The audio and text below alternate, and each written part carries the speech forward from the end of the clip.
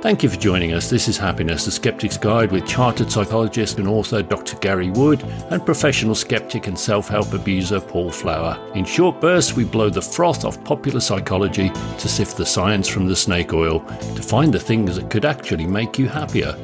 Part 3 of our self-help trilogy, which may actually become more than a trilogy, a quadrilogy or whatever the proper terminology is for that.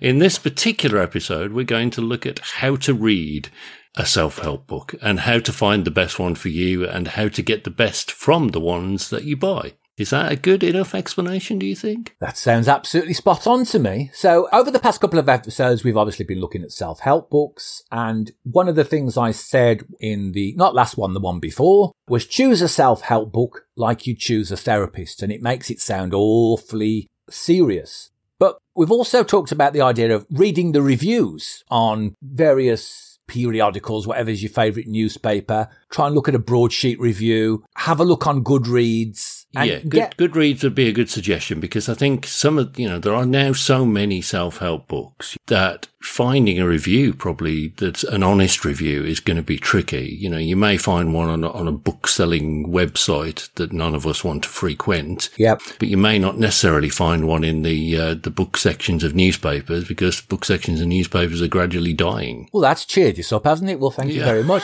Well, welcome to a new episode of Happiness, the Skeptic's Guide. Yeah. We're all doomed. You're meant to be the happy one, obviously. Oh, am I? Oh, I'm not feeling very happy this week. Right. So when we choose a book, like we choose a therapist, we're talking about credibility. Is the author credible? Is the premise credible? Now, this is a difficult one, isn't it? I think, because wouldn't some people think that an author is credible because he has 5 or 6 bestsellers? Yes. Whereas actually some of those might be just full of piffle and waffle and be completely useless. Where we're looking at is we're looking for practical help from people who've done proper research, as you said in the last episode. Yes, I mean, you can see that on the internet. You say, I have 30 years experience in thinking about the universe. well, have you indeed? Haven't we all? Yes. So I would say, have you got any experience in psychology, in psychotherapy, in counselling? If it's a business book, have you got any experience in business? My favourite video of all time, and it's gone now, was on YouTube, and it was someone sitting there, a man sitting there in a string vest. He was looked like a spare bedroom, few packing crates in the background, and he looks at the camera and he goes, I can make you a millionaire. And I think, no, you can't.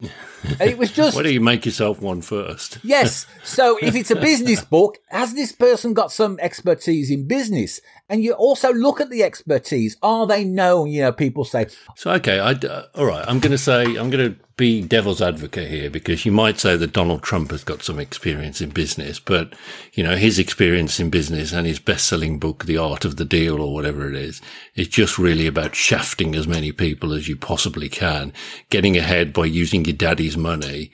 And, you know, we don't all have that ability, do we? So we might see Donald Trump as a successful person on the American version of The Apprentice and being this huge businessman, but actually he's not successful at all, really. I was coming on to that point. I mean, are people successful by bullying? And is it just that it's the force of their personality? Now, Tony Robbins has a couple of he's a well-known, probably the highest paid, well, he tells you, self-help guru. He admits he's got no qualifications. But his 2 books are actually... 2 books? Well, he's got 2 main books that he wrote in the 80s, 90s, and then he's got lots of spin-offs from those. But those books are actually quite well written. I would agree with that because I think the Awaken the Giant Within is one of the best self-help books I've ever read. And for reasons that I can't quite quantify, it actually made me happier when I was reading it. And I don't know why that is. I don't know if that comes back to the infotainment stuff.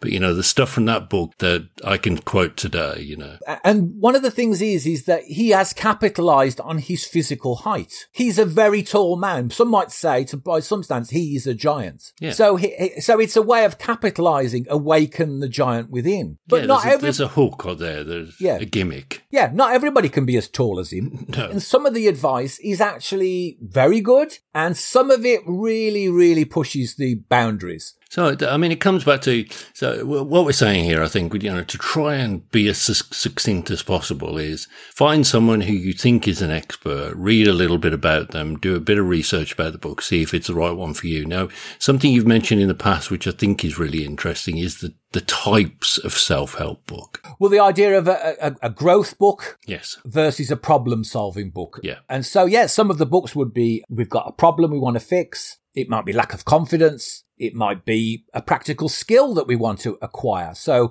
decide on do you want to move towards something or do you want to move away from something? Mm-hmm. That probably comes to the next bit about, does the book speak to you? So it's tone.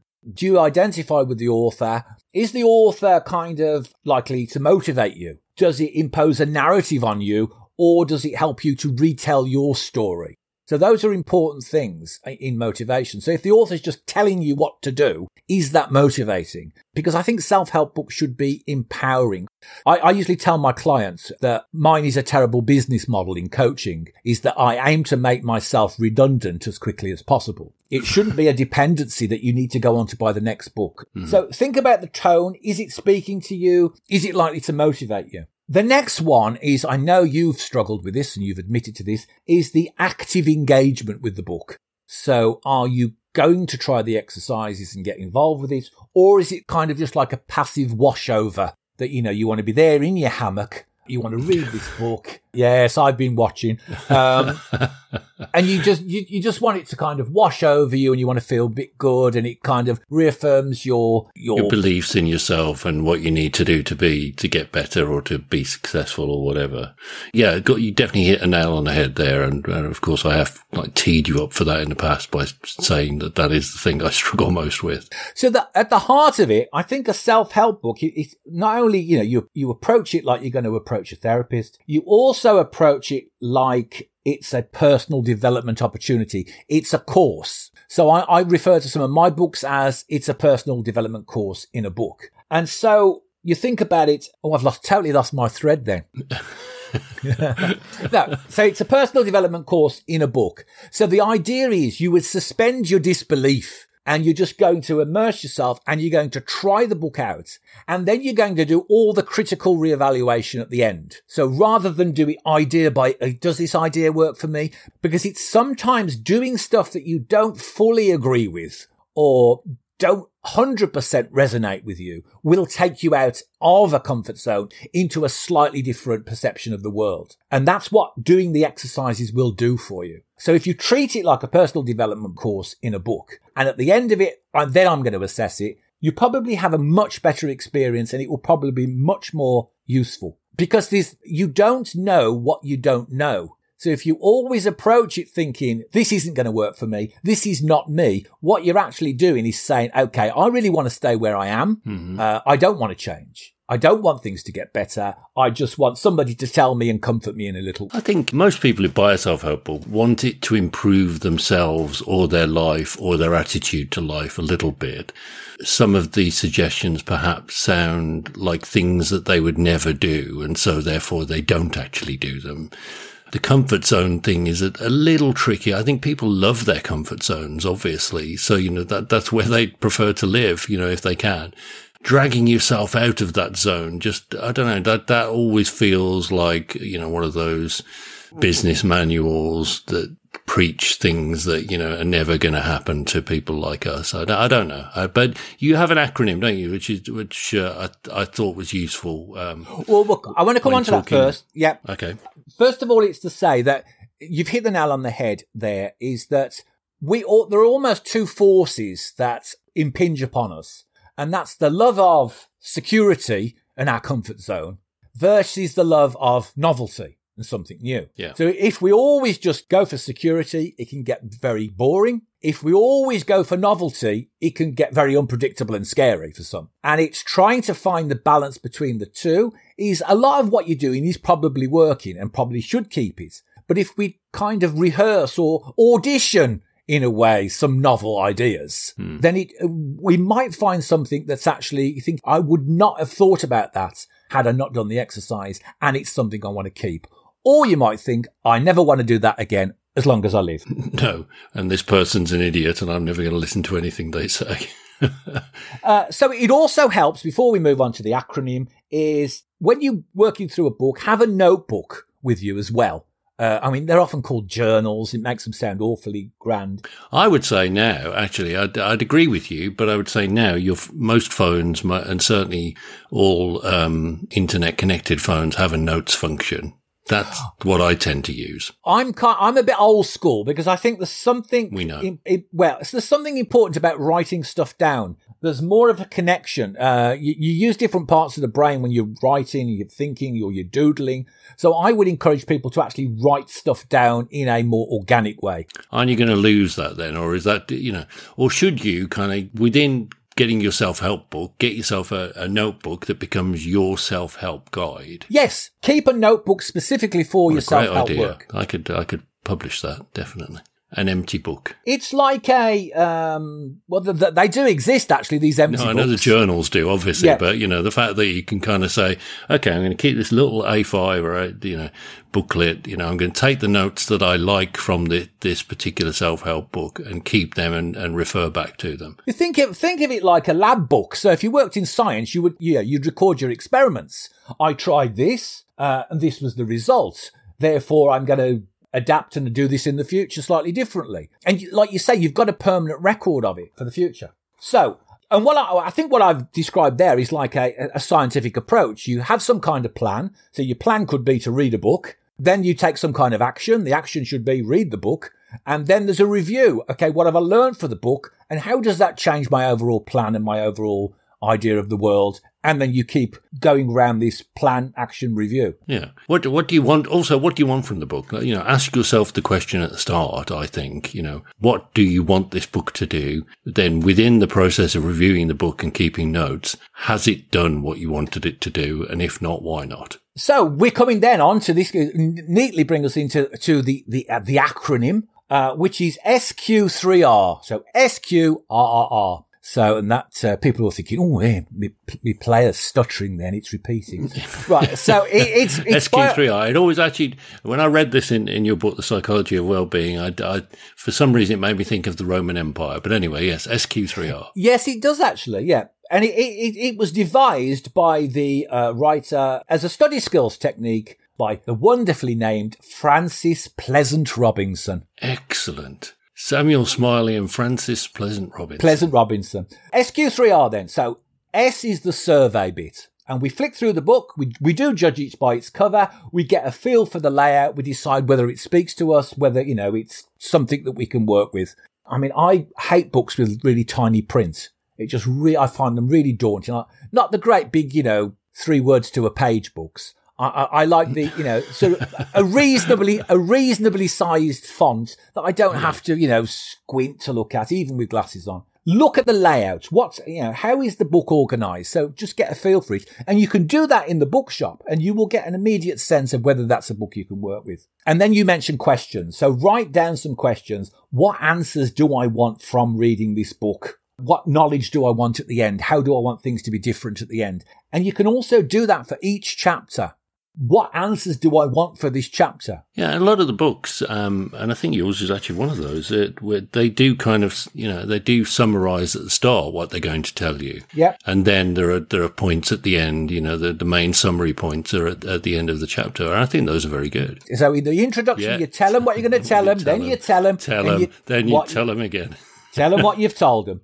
Yeah, it's a classic essay writing thing, and it does work. Because the idea of telling people what you're going to tell them, it sets up a context. So the same as the idea of having a question. So rather than just reading this book for the sake of it, you're reading the book for a purpose, which means you're more likely to process it at a deeper level, because all the reading will be done thinking, okay, how does this answer the question? How does this answer the question? So always start with some questions. What do you want? What should I get from this book?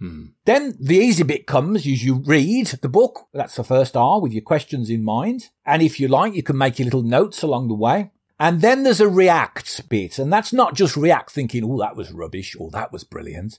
It's actually rubbish isn't one of the 3 R's. No, do it with SQ4R. You actually react to the book. And in this case, for a self-help book, you do the exercises. You take some actions that are slightly different.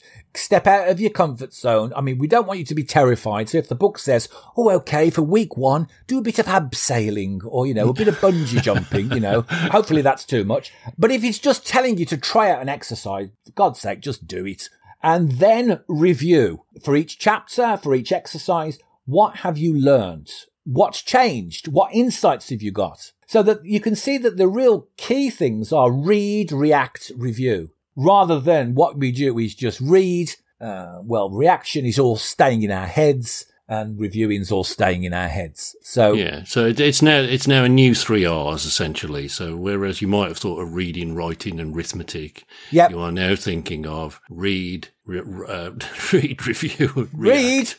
Read, mumble. No, mumble begins with an M. Read, and yes, those. So always remember, if you take nothing away from this podcast, yeah. So, I don't know whether to edit. Right then. So, and the final this is what they tune in for. And the final thing is, you mentioned 2 episodes back talked a bit about bibliotherapy and the idea of the book club. So we can do this with a self-help book. So there's nothing stopping you doing it as alone, but you can also maybe partner up with someone and agree to read a chapter a week and try the exercises and come and discuss what you've done. Got to be somebody you kind of get on with, or somebody you trust, or somebody who wants to read the book as well and maybe wants to make similar changes. In that way, you've got a motivation to read the book. There's more of a motivation to try out the exercises, and you get somebody else's insight so you can discuss, which might then trigger something in you. So you probably get more out of it by a shared experience, which of course you get when you attend a personal development course. There's lots of opportunities to discuss. Yeah, these are really good suggestions, I think, because you're more likely to hit a goal or keep a promise if you've told somebody else about it. And I think that certainly fits with the reviewing it with somebody else alongside you. There's also a website called Reading Well, and that has books that would probably have been recommended by therapists or people who've been through them and found something useful in them and can recommend them in some way. So that's probably a good place to go as well. There are lots of websites kind of cropping up now where people are sharing their experiences of reading, where, using reading as a form of therapy. And that's great point, actually. I'd never heard of Reading Well, so that's excellent. I will take a look at that. I thought it might be the promotional service of Reading Borough Council and was trying to sell Reading Well. Oh, yes. Well, indeed, never heard of Reading Well. Well, it's actually mentioned in the Psychology of Wellbeing, so it just goes to show how much... Yes, you want me to get... Shall I get the page? I've read this book about 3 times. I've got it in front of me, look. Let me... I'm finding the page number as we speak. Right, where is it? Oh, no, I can't. No, I've lost it. Oh, no, I can't. It's going to be somewhere in chapter 5, which has the awful spelling mistakes in. Right, anyway. Excellent. Look at that later. Throws book to one side. So the recap is to assess the credibility of a book, read some reviews, assess the tone of a book. Is it speaking to you? And then actively engage with the book. And the method I've suggested is the wonderful Francis Pleasant Robinson's SQ3R method, which is survey, question, read, react, and review. And make notes as you go, because that then becomes your story and it becomes something that you can look back on in the future. So if you have a tough time or you're faced with a similar problem, you've got some evidence of how you overcame it the first time around. Fabulous. Thanks for that insight. I think that's really useful, and it should be useful to everybody that's ever read a self-help book or is planning to read one in the future. And we do recommend that you do. And I bet you can't wait now, can you, to get off this? I'm going straight to Reading Well. To get out of the studio and get off your dusty shelf. Don't wait for your ship to come in, swim out to meet it and do those exercises. I'm trying to remember where it is, actually. Thanks again for joining us. That was and is Happiness, A Skeptic's Guide with Paul Flower and me, Gary Wood. Remember to hit the subscribe button wherever you find your podcasts so you'll be the first to know about new episodes.